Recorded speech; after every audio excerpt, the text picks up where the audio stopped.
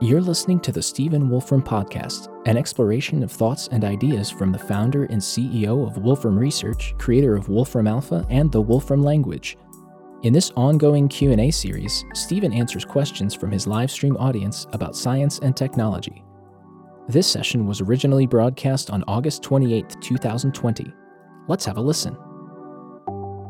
Okay, hi everyone. So back for another episode of Science and Technology Q&A for kids and others. And I see there are still some questions left over from last week. There's one from Rios asking, is the number 0 a natural number or just an integer? Well, usually when people say natural numbers, they mean numbers 1, 2, 3, 5, and they don't include 0. 0 has a very weird history. You know, we think of 0 as being a pretty natural and obvious concept today, but for a long time in the history of people doing calculations and math, 0 was an extremely unfamiliar idea. And people made all kinds of weird mistakes and so on as a result. Like I think the Romans didn't have a concept of 0. Their number system just firmly started at 1. And so when they had to do calculations for calendars, for example, where it was important to just say things start at the beginning of the year, they had some whole elaborate way of dealing with that, and they managed to get it wrong. And when first they set up what's now called the Julian calendar, it's not the calendar we use today, it's the calendar that was used in up to the 1500s, some places 1600s, some places a little bit later than that. But it was a calendar which added, I guess it added the month of August, if I remember correctly, named after Augustus Caesar, I think. They added months to try and keep the time it takes the Earth to go around the sun aligned with the actual length of a year in days that they had worked out. And that's why we have leap years and things like that, is to try and deal with the fact that the actual time it takes the Earth to go around the sun is not 365 days, it's 365.252481, I think, days. So in other words, but in any case, the Romans didn't have all that stuff straight, and they didn't have a notion of 0, and that caused their whole calculation of calendars to get extremely confused. And I would say the notion of 0, I mean, I think there's early evidence from, I think there's an early thing from Cambodia, some early things from India about people noticing the idea of 0. But I think the idea of 0 as something that was a serious number that you could think about was something really of the probably 1400s-ish time frame that became started to be really understood. I mean, nowadays it's kind of obvious. You're just counting numbers down, and you get you get below 2, 1. What's next? Well, there's just 0. Then there's -1, et cetera, et cetera, et cetera. That wasn't obvious to people for a long time. You could do that. People would say there is no notion of 0 because it's nothing. So it was very, very confusing. In fact, back in when was it, around 1500, I think, a guy called Cardano was much responsible for, strangely, at pretty much the same time, really taking negative numbers seriously and taking complex numbers that involve the square root of -1 seriously. And for us, complex numbers are sort of a slightly more elaborate concept one doesn't learn about until one's doing, I don't know where one learns about it, maybe doing pre-calculus or something, whereas negative numbers are things everybody knows about. Cardano got involved with both of those because he was trying to solve cubic equations with x cubes in them, and that required both of those ideas. So let's see, a question here from Freeman. How do you do calculus on round objects like spheres or donuts? I'm not sure quite what do calculus means, but so calculus, what is the idea of calculus? The basic idea of calculus is if you've got, let's say, something that is changing its value with time. So you can plot that as a graph. You could say, this thing is, it's going up, it's coming down, it's going up, it's coming down. I don't know, something like, well, in our current time, number of infections measured by such and such a thing as a function of time, it has some curve. Okay, So we got this curve going as a function of time. Now, there are a couple of things that are interesting to do with that curve, and they're things which calculus talks a lot about. One is to find the slope of the curve at every point, and the other is to find the area under the curve. So let's talk about the slope of the curve. So let's say we have just a straight line going up. Then the slope of that curve is constant. So that we just say the slope of the curve is whatever it is. It's like when you're going down a hill or something in a car and it says, 15% gradient or something. That's the slope of the hill. For every 1 unit that you go along, you go 15% down or up. So that slope is just that ratio of the amount you go up to the amount you go across. So if it's just a flat line, just a straight line, then the slope is constant. Okay, so the next case is what happens if instead it's going up like a quadratic, like x squared, it's going up like this. Then what's the slope as a function of position? Turns out the slope gradually increases as you go further, and the amount it increases turns out to be proportional to how far along you've gone. So that's the sort of that's another typical result. Okay, so what's the calculus version of this? The slope is called the derivative of the well. Okay, so if we think about this thing, let's say as a function of time, we have some value as a function of time. Let's call it f of t, where t is time. So f is some function that tells us just how high it's going to be at a particular time. So then the derivative of f of t with respect to t is the slope of that curve that's defined by f of t. So derivative is just the slope of f of t, and there are rules about derivatives. So for example, if f of t is a constant times t, let's say a times t, then the derivative is just a. So that just means it's going in a straight line, and the straight line has slope a, then the derivative is just a. If f of t is t squared, a parabola, then the rule for taking derivatives says that the derivative of f of t is 2t.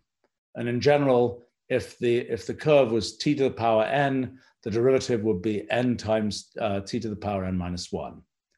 Okay, so that's first big bucket of calculus has to do with finding slopes of curves. Okay, the other, and that's about differential calculus derivatives. The other big bucket of calculus has to do with integrals, and integrals are working out the area under the curve. So, for example, let's say we have just something that's completely flat, and we say, what's the area under this curve? Well, the area under the curve is going to be, if we start from the beginning, the area is going to be, well, that first rectangle plus the second plus the third plus whatever. The total area is going to increase linearly as we go across. So in other words, if we're finding the integral of if f of t is just a constant, then the integral of f of t is just t times that constant value. It's just the area of that sort of big rectangle made by whatever the value of f of t is, going for whatever distance you choose to go for.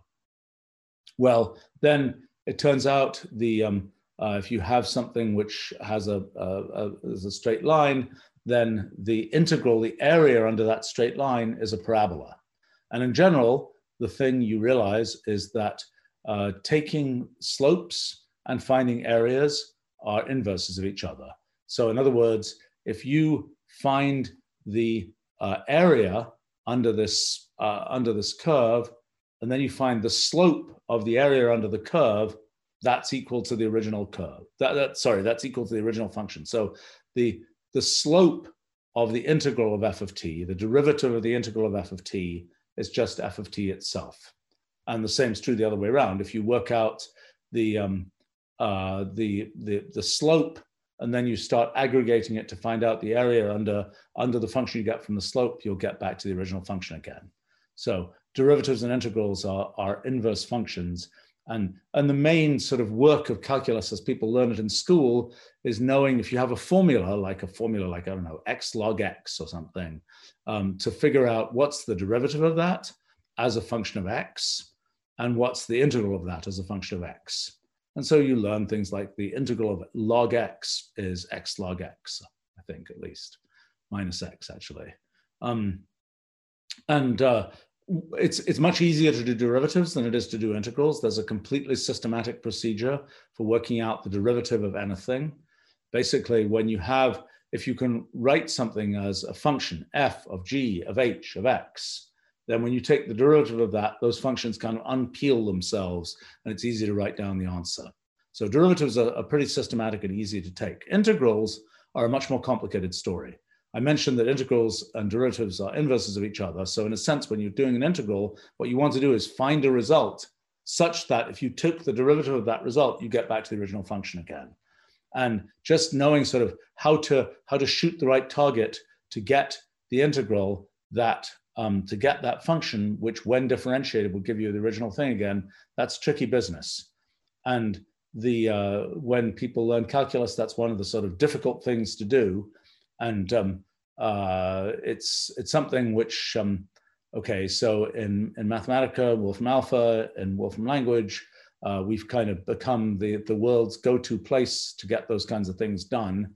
The way we do it is using a bunch of sort of sophisticated mathematical ideas which allow a very wide class of integrals to be computed, but not, even if you were taking the integral of, I don't know, x over sine x plus 1 or something. It's a slightly tricky integral to do. We would get the result for that integral in terms of some very elaborate mathematical function that people don't hear about in school typically. And then actually the main work is to simplify that very complicated mathematical function to something that people can recognize and understand. But the job of kind of working out analytically, working out as formulas, integrals, that's a tricky thing to do. And in general, there are all kinds of functions where, well, you know, if you say, what's the integral of okay, so I have kind of a mission to make here, which is that I started using computers to do math back when I was a mid-teenager, because I didn't kind of like doing all this math stuff by hand myself. And so I've been a person who's done many integrals in their life, essentially all on a computer. So if you ask me as a human to do integrals, I'm really crummy at it. When my older daughter was learning calculus, I think I annoyed her. She's now in the process of becoming a professional mathematician, but that's an independent footnote. I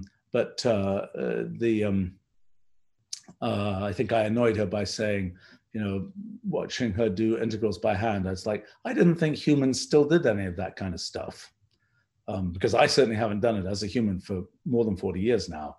But in any case, so I'm a bad person to ask, you know, what's an integral of what? But I think I have to really think about it, you know, what the integral of these different functions is. Some integrals you can like just do systematically. Other integrals that seem like they're pretty simple functions are really hard to do, like the integral of sine of x. I know that integral can't be done in terms of ordinary functions that you would find in standard textbooks and so on. It can be done in terms of a very ornate bivariate hypergeometric function. But like sine of x, sort of three nested trigonometric functions, I think that integral cannot be done in terms of any ordinary mathematical functions that people have thought about. When I say it can't be done, I just mean there isn't a formula for what that integral is. If you just wanted to work out what's the value of that integral, taking that curve a certain distance, well, there'll be some number and you can work that out. Okay, so the original question was about doing calculus on spheres and donuts and things like that. What I've been describing is sort of ordinary so-called univariate calculus, single variable calculus, where it's just some function as a function of time or some function as a function of x and so on.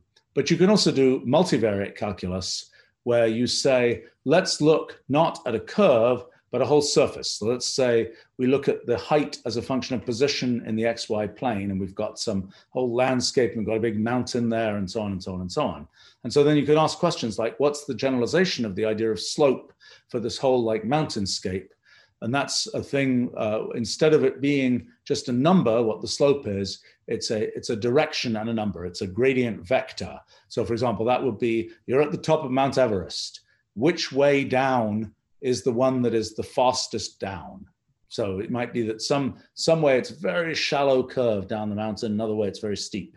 So what one does in multivariate calculus is often to find the gradient of this height function, and that gradient is a vector which points down the sort of steepest going down direction of the mountain, so to speak. And that's sort of the beginning of multivariate calculus. You can also consider integrals where you're working out not what is the area under the curve, but like what's the volume of the mountain, so to speak, or what's the volume of some figure, you know, some cone or something like this. Okay, so an even more elaborate thing is when you are looking at functions not just as a function of one variable, just a curve as a function of position, not just as a, you know, height as a function of position in the plane, but instead you're saying, I'm on the surface of a sphere, and now I'm going to have some function on the first surface of a sphere. So that would be like considering, you know, the mountains on the Earth, considering that the Earth is a sphere, or like you have a very small asteroid and you're asking for, you know, the height as a function of position around the asteroid. It gets a lot trickier because on the Earth, for example, the Earth is mostly a sphere, and we can just start talking about the height locally on the sphere. But if the whole thing is a really weird shape, it's a more complicated issue to define what you mean by height and so on. So there's a lot of results about calculus that apply to working out integrals and things like that over more complicated shapes. There's a bunch of very wonderful, beautiful mathematical results having to do with working out integrals of functions where the function is defined over the surface of, let's say, a sphere or a donut. And it turns out that certain kinds of results for certain integrals, the answer that you get depends only on the number of holes in the object. So a sphere is something which has genus 0, it has no holes in it. A donut, standard donut with a hole in the middle. It always confused me. When I was a kid in England, and I would sometimes read textbooks, and they were American textbooks, and they would talk about donuts, and they meant toruses. They meant things with, you know, with holes in the middle, with sort of circle around the outside and a hole in the middle. That always really confused me, because in England, at least at that time, a donut was a thing usually filled with jam that was just a blob of stuff. It didn't have any hole in the middle of it. So I couldn't understand what these sort of topological structures with holes in them were. But anyway, an American standard donut with one hole, that's a genus 1 object. And it turns out that one of the surprising things is that some of these results about calculus depend only on the number of holes. So if you had a 2-hole donut, you would get certain results and so on. It only depends on the number of holes. And there's a bunch of really nice mathematical results related to that, which I think, let me not get into describing those in detail here. All right, let's see. Another question here from All Ether. If you could change how we measure time, would you, and to what? Gosh, I'm not sure at what level we're talking about here. You know, it's a time goes by, we make certain somewhat arbitrary decisions about what the, you know, how long is a second? How long is a minute? How long is an hour? How long is a day? How long is a week? Some of them are not so arbitrary. A day, we pretty much want to be more or less the time it takes the Earth to go around the sun, because that's a sort of a natural thing where we can say, well, you know, each day, each time we get up in the morning, each day we want something to happen.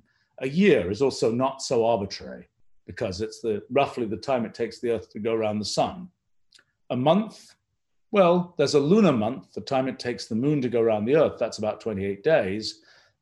We've chosen to make our standard in the standard calendar, we've chosen to make our months be 12 months, and they have this rather awkward stuff with some have 30 days, 31 days, etc. These are, so some the anchor points are more or less, a day is a day because that's the time it takes the Earth to go around. A year is a year roughly because it's some approximation to the time it takes the Earth to go around the sun. A month roughly the time it takes the phase of the moon to rotate, or the moon to go around the Earth. A second, I suppose, is roughly one heartbeat. I don't know whether that's I don't know really whether that's where it came from, but that is something that's there. The idea of measuring time with 60 minutes in an hour, 24 hours in a day. Certainly 60 minutes an hour came from the Babylonians, who were very into base 60. Base 60 is really convenient because you can divide 60 into, if you want to say I'm measuring everything in 60ths, and how much, what I can have a half of a 60th, and that's still a whole number. I can have a quarter of a 60th, and that's still a whole number.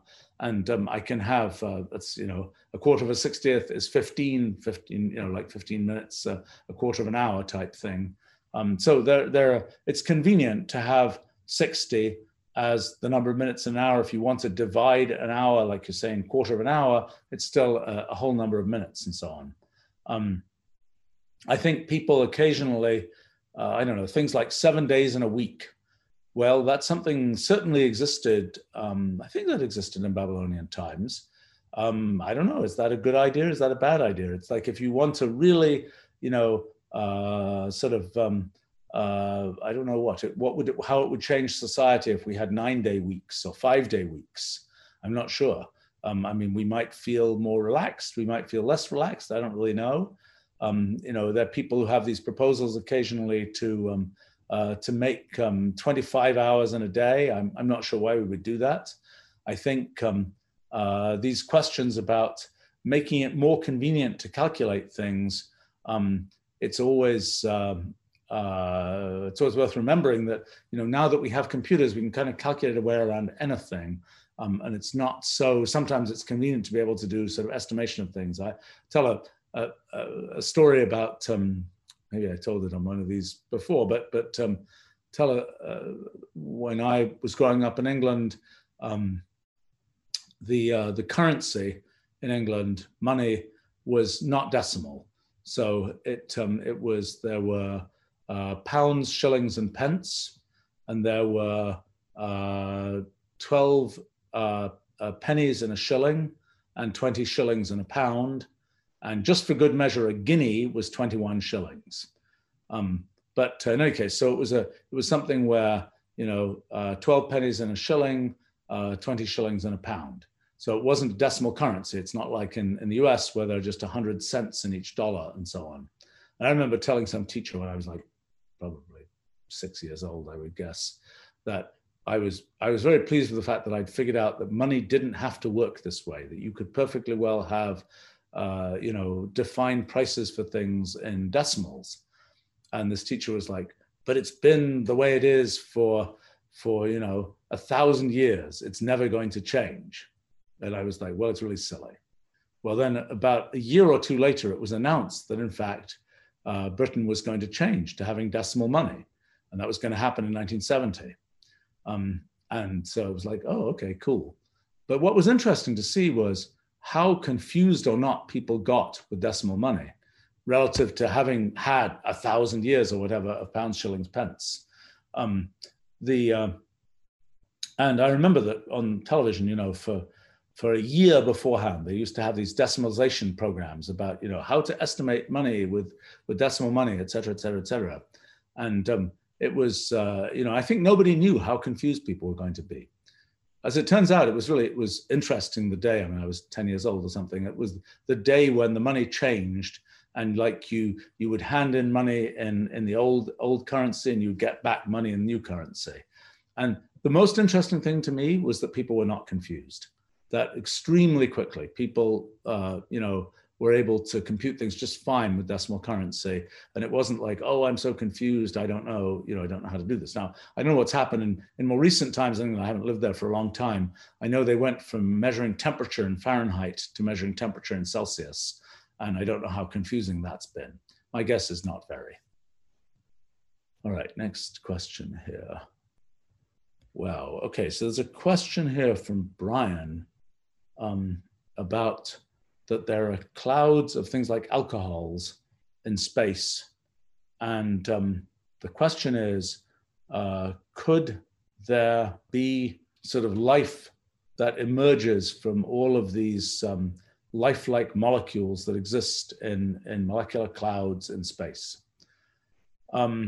Tough business. So most of what's out in, for example, interstellar space is mostly just hydrogen. That's it, just hydrogen. But there are some more complicated molecules. There are molecules that have carbon and hydrogen, some slightly longer hydrocarbon type molecules, some I think with oxygen as well. There are molecules out there that are some of the molecules that we find in living systems, not huge molecules like that, molecules that are, decent length carbon and hydrogen molecules.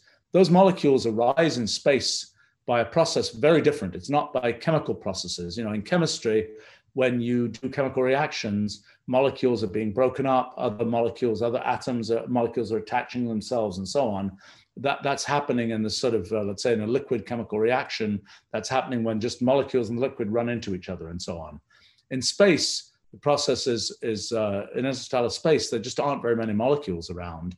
And so a common thing that happens is these molecules just sort of run into each other just in sort of free space. Two molecules will run into each other and then maybe they'll get attached. There are also interstellar grains, little tiny dust grains on which different kinds of reactions can happen.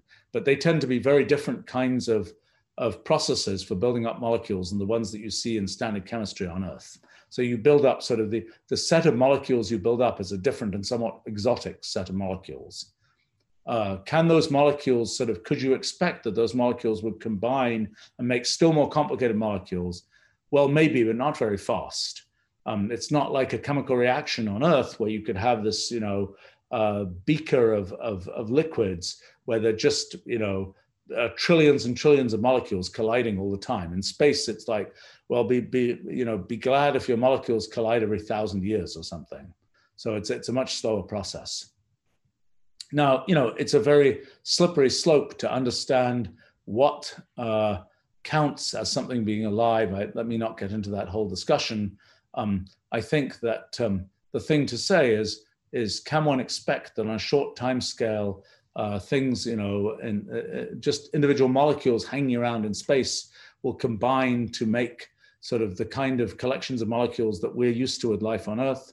That's a really long road. I mean, in the early Earth, a few billion years ago, things were really set up so that lots and lots of molecules were colliding all the time, and it was much easier to build up more complicated chemical processes and so on to make things that were the complicated molecules that have made life on Earth. I don't think that's the kind of thing we can expect to have happen in interstellar space. Question from Parmenides, a curious name given the question. Speaking of the Romans, do you think Latin is a better language than English for science and mathematics? Oh boy. Well, Latin is a very organized language. English is a language which is an amalgam of many different pieces from many different sources. And there are so many exceptions in English. In Latin, there are many fewer exceptions. I mean, when I was a kid learning Latin, a lot of what you learnt was the exceptions, the verbs that decline in a weird way. In English, it will be, I am, you are, he is, she is, whatever, we are, you are, they are. Okay, that wasn't so irregular, but in sum as est, sumus estus sunt, right? That's the Latin for that, and that's those are all sort of words that sound a bit different, but they all come together to be parts of inflecting the word for to be, present tense of the verb for to be. So English has just a ton more sort of unusual verb forms, unusual grammatical constructions and so on. I mean, as a good example of this, a Latin grammar book is a little thin thing. You can kind of learn it in a little while.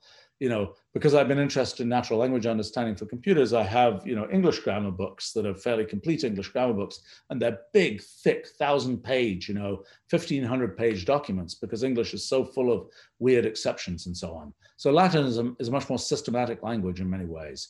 It's also a language that, but it's a language that obviously didn't get to express a lot of things that are relevant for science and technology today.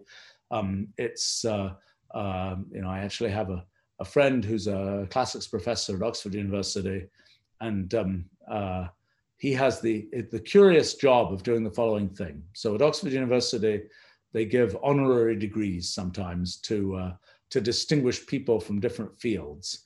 And some of those people are people who do computer stuff or biochemistry or something like this. And at Oxford University, probably since the 1200s, they've had a tradition of explaining the achievements of their honorary degree recipients by a speech given in Latin. Well, the question is, if you're giving a speech in Latin, you have to describe the accomplishments of somebody who's worked on parallel computing or worked on the physics of antimatter or something like this. The question is, how do you describe that in Latin, given that the language of Latin is a language which has not been being added to in recent years. So my friend has the curious job of trying to make up the ways of explaining in a few words what a thing like a computer. I know he's got a word for a computer in Latin. I don't remember what it is, but that he uses for these speeches and so on. But obviously, you have to adapt Latin for modern times if you're going to do that. Now, in the history of these things, there was a time when Latin was really the language of scholarship, the language of intellectual work. I mean, I think that was probably the case from the time of the Roman Empire right up through, I would say, probably into the 1700s. And that was something partly driven by the Catholic Church and the dominance of that. But it extended to other places as well. That, if you wanted to explain something and you wanted it to have serious readership and it was an intellectual thing, you would write it in Latin.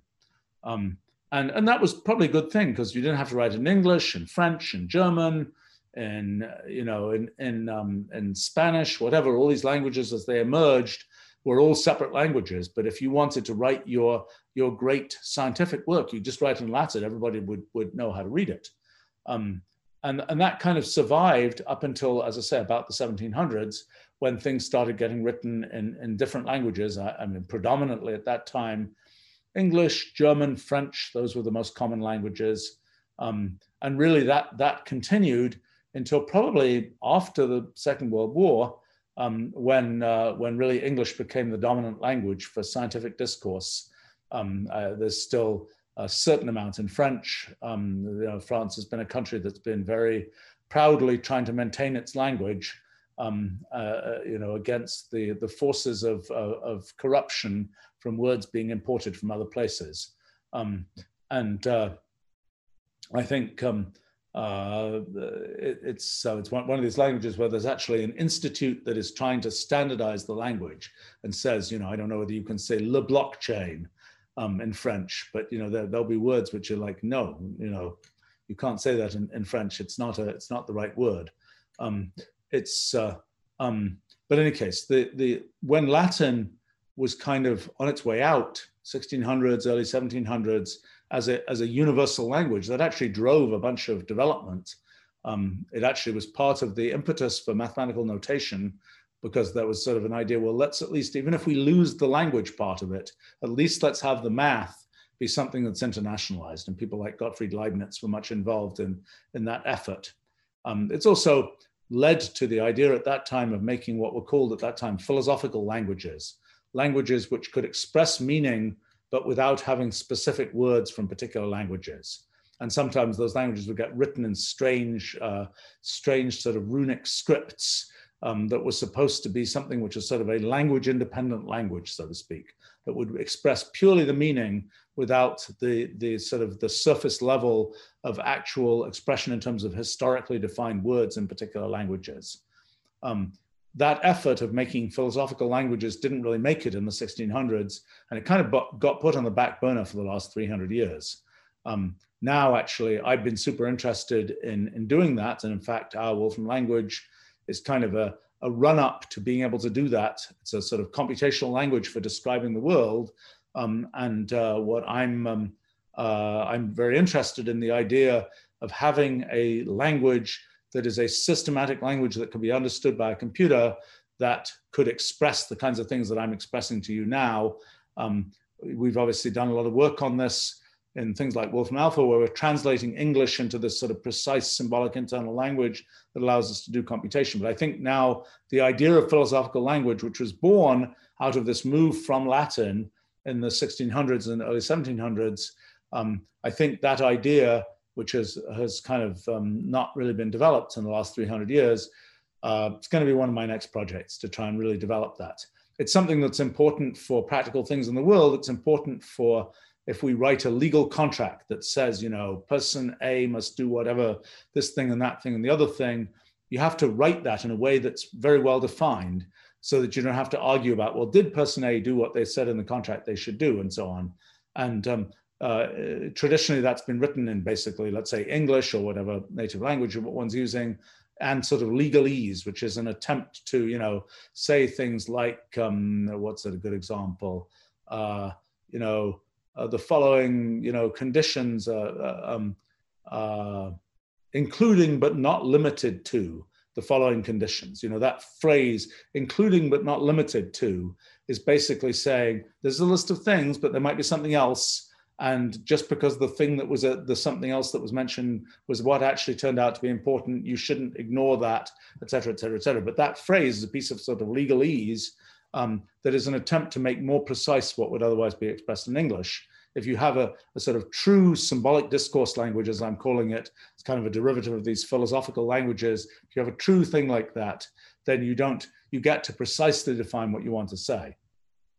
I mean, I might say there have been various attempts to make alternative natural languages for talking about things. I would say there was a big push on those things in the late 1800s, early 1900s. Most famous of those is Esperanto, which was a language which was intended to basically simplify a bunch of the standard European languages. And it lasted for a while, but it's not ever received a really huge following, partly, I think, in modern times, because English has been so successful as a language that a large number of people know. Okay, there's a clarification from Freeman here about the question about calculus on spheres and donuts and things. This is a question about sort of how you do calculus when you've got hills that are on the surface of the Earth, or worse, on the surface of a little asteroid. You know what? Let me punt on this question. It's a slightly complicated question because it'll lead us. Well, all right, I'll talk about it a little bit. Okay, so this is the question of how do we define. So here's a question: what's the tallest mountain in the world?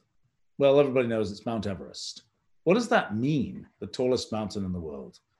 Well, it means the tallest mountain relative to wherever the base is supposed to be. What is the base? Is the base sea level? What is sea level? So, for example, across the Panama Canal between the Atlantic and the Pacific, you would think, well, there's sea level, so the Atlantic and the Pacific must be at a definite level, but they're not. There are a bunch of locks in the Panama Canal. I forget which one is higher. I probably should be able to work it out. You know, the Atlantic and the Pacific, which both presumably are at sea level because they're both seas, so to speak, are not in fact at the same level. They're not at the same distance away from the center of the Earth. So the question of what's the tallest mountain is potentially quite tricky to define. You know, one definition might be what's the mountain that's furthest away from the center of the Earth. Another might be what's the mountain, and by the way, that would lead you to very weird results, which I'll explain in a minute.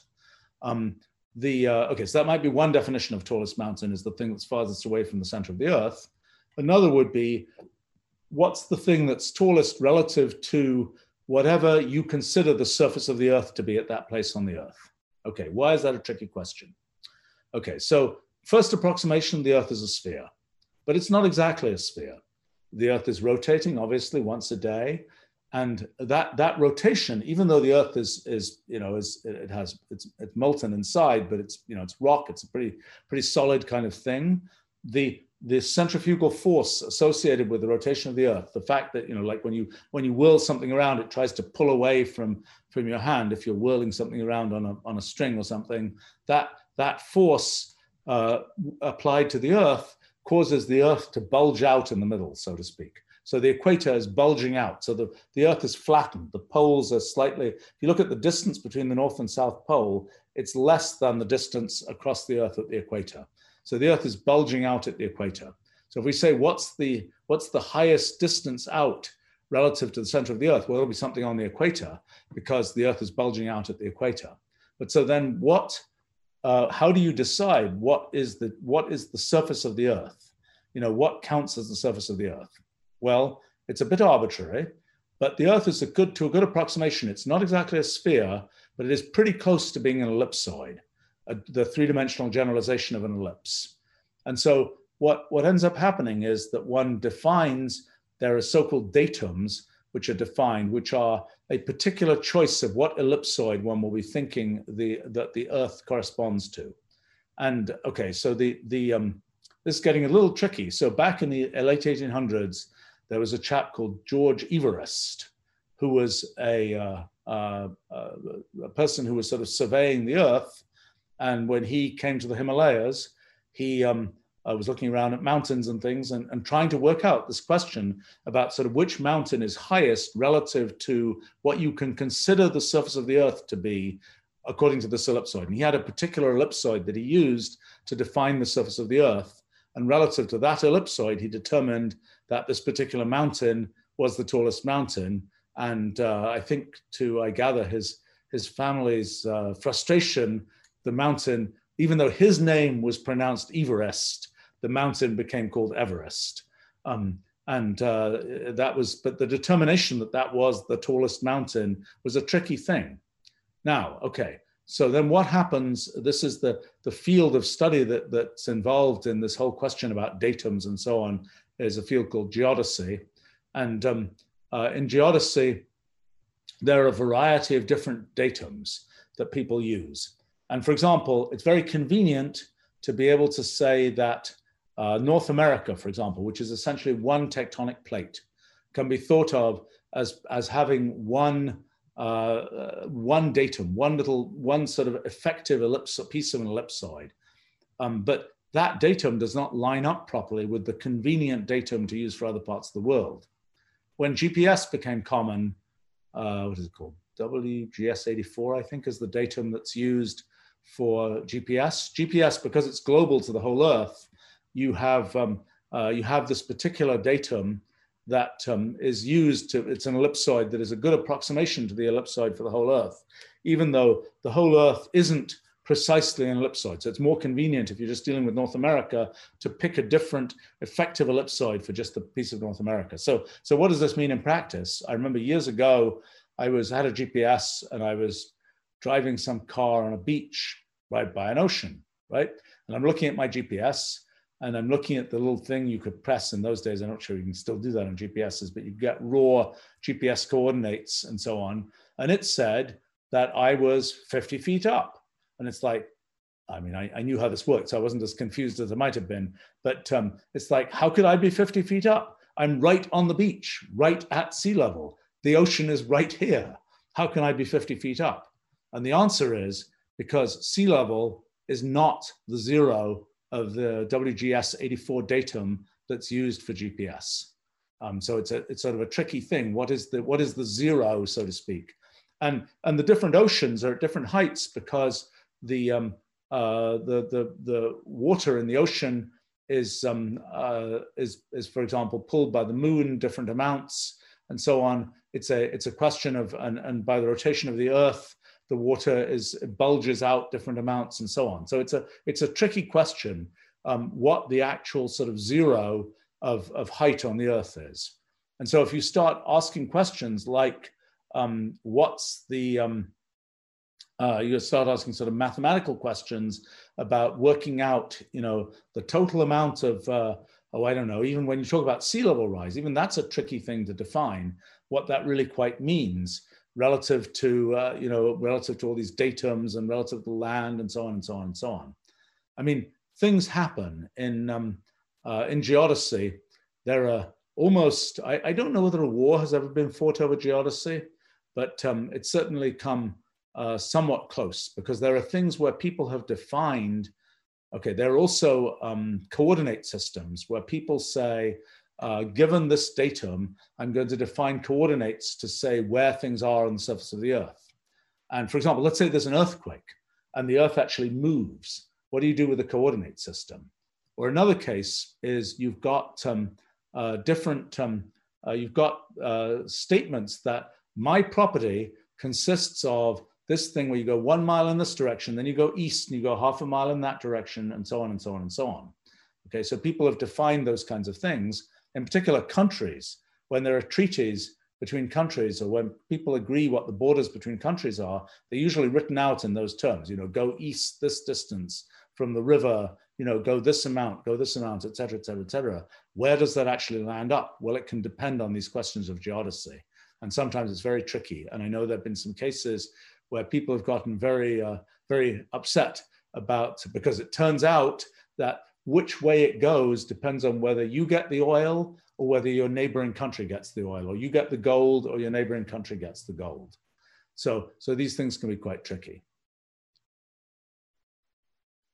Okay, I'm going to take one that says, hello, I'm a kid and I have a question. How can one achieve, wow, this is something quite technical. How can one achieve file fragmentation in a file system designed for archive files? For example, how can one append X number of sectors to a static list of tar POSIX headers and file data sections? Well, okay, we can unpack that a little bit. Let me explain a little bit about that. It's a technology question. I'm not sure if I'm going to nail this particular question, but maybe it will be of interest to people. Okay, so you've got lots of files on your computer. Maybe I might have 10 million files on my computer. Maybe you have 100,000 files on your computer.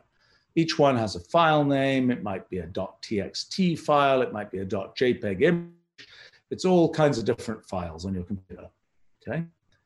And those files on your computer are stored in your computer's file system.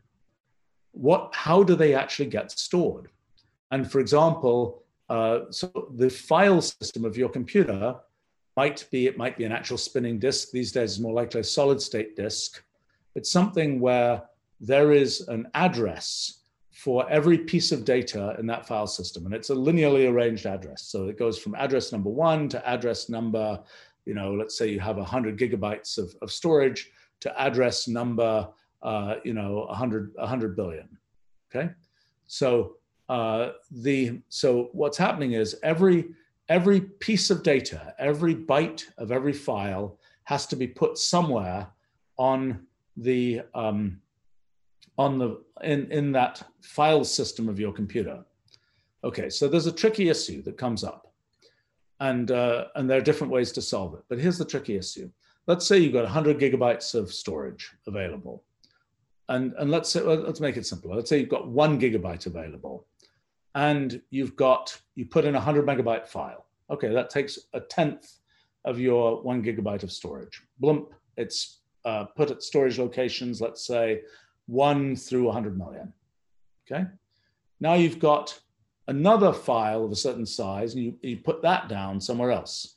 But now the problem is that you can get this phenomenon called fragmentation, which is you've got these gaps, because each file, at least in the first way of doing this, has to be contiguous. Like all the bytes, all the pieces of data in that file have to live contiguously in your file system. So the locations in your file system are numbered, and it has to be the case that every piece of that file is just at successive places in your file system.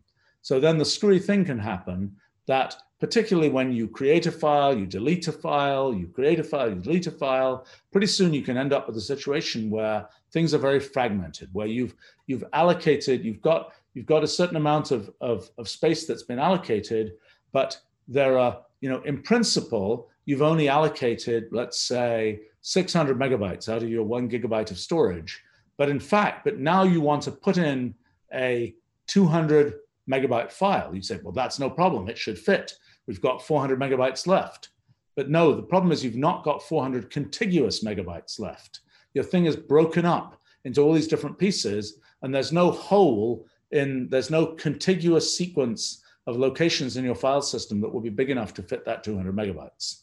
So that gets very tricky. And there are a variety of solutions to this problem of fragmentation. Your operating system can move things around and remove that fragmentation and so on. There are a variety of schemes that are used. And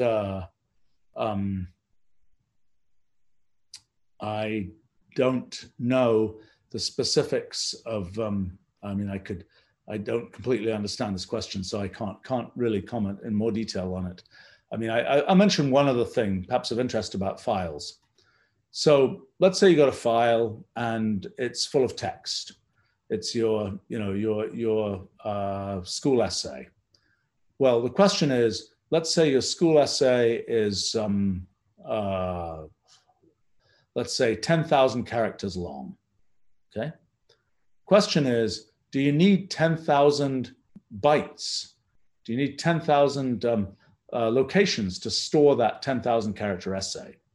Well, it turns out you probably don't, because you can compress it a bit, because like every time you type to Q, there's a very high probability the next letter is going to be a U.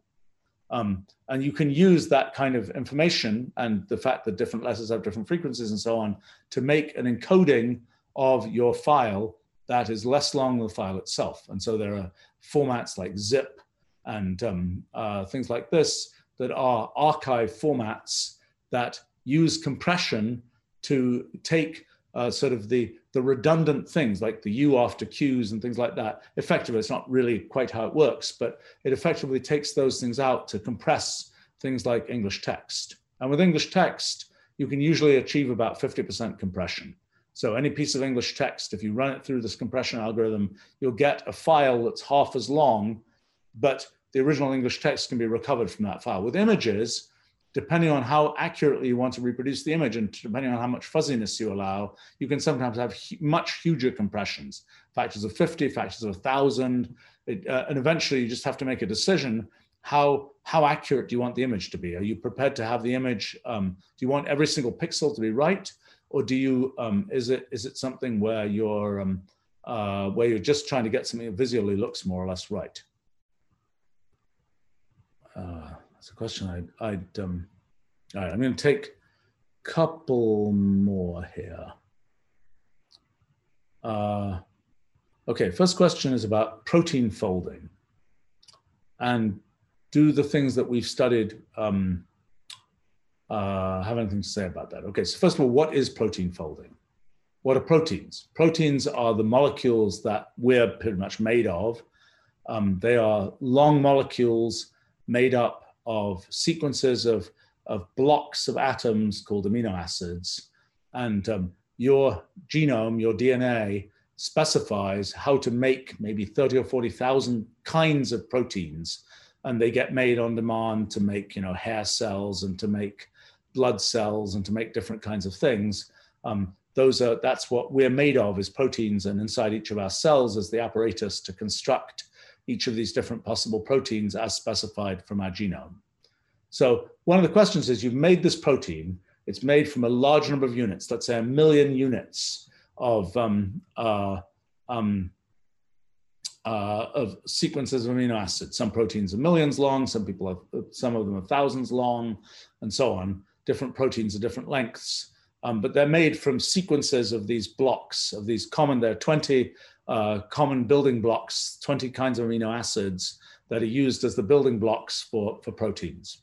Okay, so you've got this long chain of protein that's made, it's sort of extruded from the ribosomes inside your cells.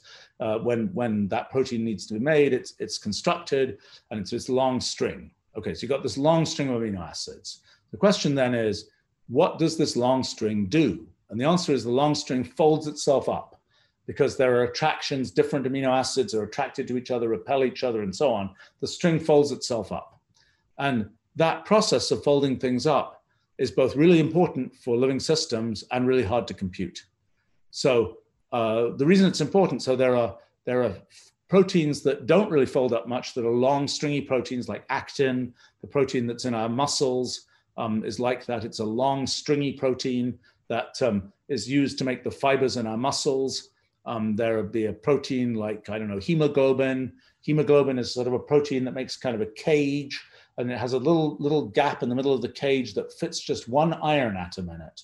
And that iron atom is used to collect oxygen that's used to transport oxygen in our blood. Or a whole variety of different kinds of proteins. There are so-called globular proteins that are made, that look like big globs. There are proteins that have things called alpha helices, which are long sort of spirals. There are things called beta sheets. There are different kinds of shapes that show up in different proteins. Like, for example, a protein whose job is to transport molecules through the membrane of a cell. It might have an alpha helix, which is like a tube that's stuck through the membrane of the cell, and the ion, something like a potassium ion or something, or a sodium ion, might go through that tube, through the alpha helix of the protein, to get through the membrane of the cell.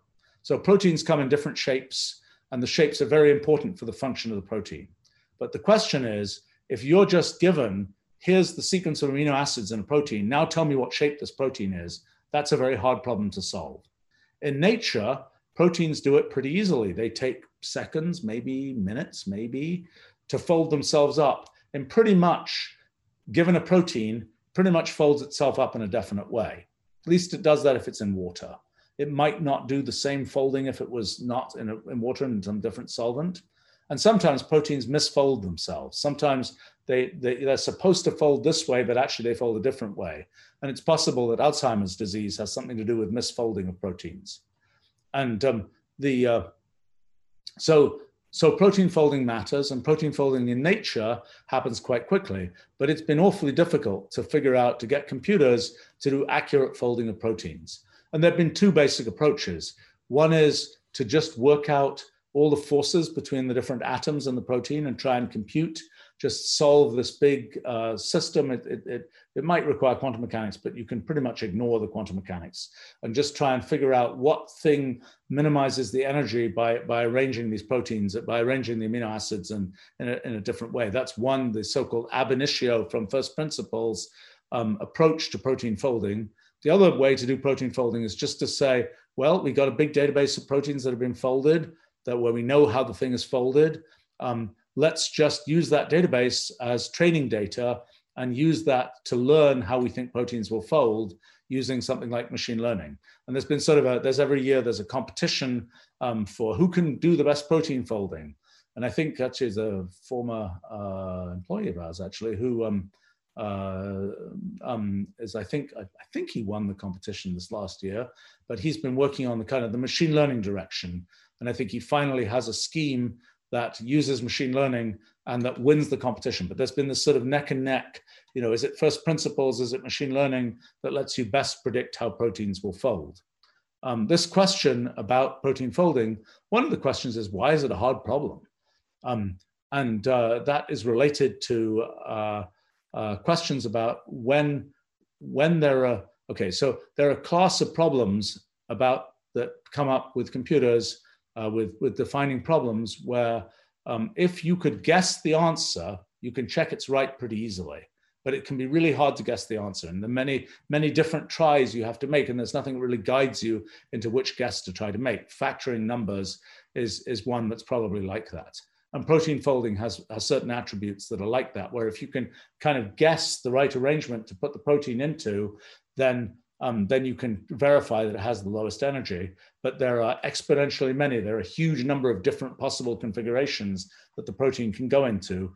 And in principle, to find which one has the lowest energy, which one is the one that the protein will tend to go into. By the way, just to make it even more complicated, the protein doesn't necessarily go into the lowest energy state, because it matters what the sequence of foldings is. And at each step, it's going to go in nature into the thing that has certain energy minimization features, but it's not guaranteed that it finds the globally minimum energy.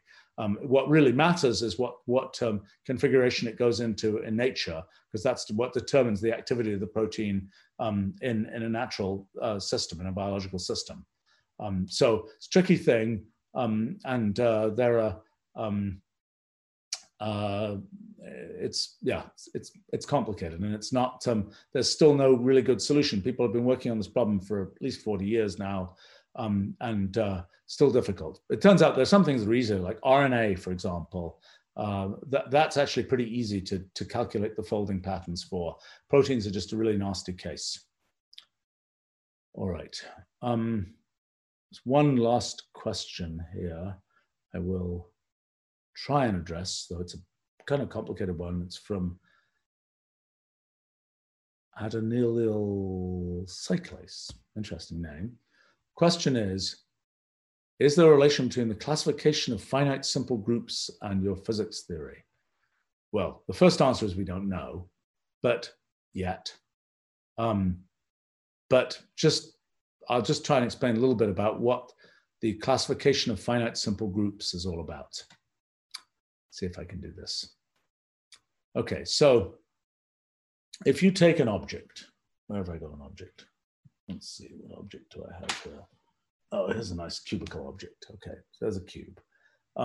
Okay, so if I have this cubical object, there are certain transformations I can make. Unfortunately, this isn't exactly a cube. Imagine this is exactly a cube. There's certain transformations that I can make on this object. I can turn it this way, I can rotate it this way, I could reflect it this way, and so on. There's certain transformations I can make on this object which will leave the object unchanged. Or leave, assuming this was a featureless cube, it didn't have anything in it, it didn't have anything written on it, we wouldn't be able to tell the difference between the cube in that orientation and the cube in that orientation, and so on. It would be something where those are symmetries of the cube. We're saying that there are a certain number of possible transformations we can make, which will lead us to an indistinguishable cube. Okay. Now, some of those transformations, we know certain properties of those transformations. Like if we have a transformation, let's say we just were looking at even if we're looking at a square, we can do this. We can take a transformation that rotates by 90 degrees. That transformation, if we apply it 4 times, we know we'll get back to exactly the same thing we started from. But these, and so we can ask about what are the different possible groups of transformations that have certain features, like, well, they have to obey certain properties. For example, every transformation, there has to be an inverse transformation. There has to be a transformation that does nothing. There has to be a property of associativity of transformations, which means if we do 2 transformations and then we do a third one, it's the same as doing 1 transformation and then doing 2 more.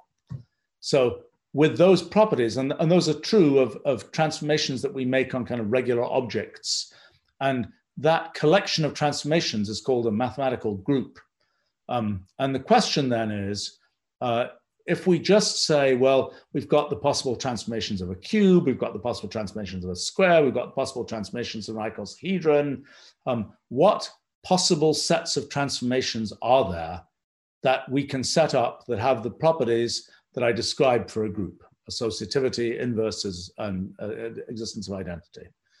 So that question was, there are an infinite number of possible collections of such transformations, but they fall into certain definite families. And there was a big project in the 1970s and 1980s, particularly, to try and classify exactly what buckets of transformations that make groups there could be. And as I say, there's some infinite families, like you can have the group of any polygon, you can have a polygon with any number of sides. The group of the 117-sided polygon is different from the group of the 118-sided polygon. You can do that for any size of polygon. It's a cyclic group of order n. Actually, it's not just the cyclic group. There's a little bit more to it than just the cyclic group because of reflections. But anyway, so in any case, you can classify these different possible transformations that you can make. Well, So there's a big project to try and find what are all the families of different transformations. Some of them are very straightforward families, like they're associated with polygons of different number of sizes, but there's some very exotic ones. And there's a particularly exotic one. There's a sequence of really exotic ones, and that is a finite sequence. It ends in this thing called the monster group, which is this group of transformations that has a huge number of elements. I forget how many. It's in the trillions at least, maybe more than that, or maybe trillions, I'm not sure, of possible transformations that are not transformations of anything that we are familiar with, like cubes and things like that. It's transformations of some giant mathematical object. But that set of transformations, it has a certain degree of elegance because it is the exceptional, the only, the last, the biggest sort of exotic, special, finite group. So that group has many interesting properties, and many things that are important in mathematics turn out to be subcases of that group. And so it is possible that in our theories of physics, that in particular that there may be some things which are effectively coming out from something like the monster group, this biggest group. It's a little bit tricky because there are not just finite groups, there are also infinite groups which have an infinite number of transformations in them. And there are also things called Lie groups, L-I-E groups, that named after a chap called Sophus Lie, who was Norwegian. The Lie groups are groups that have a continuous set of possible transformations. They're kind of the analog of calculus for groups, where one has not just a discrete set, we can rotate the square by 90 degrees, but you can rotate the object like a circle by any angle, however small that angle is. The symmetry group of the circle is a Lie group, a continuous group. It's called U1, the group of the circle, and that's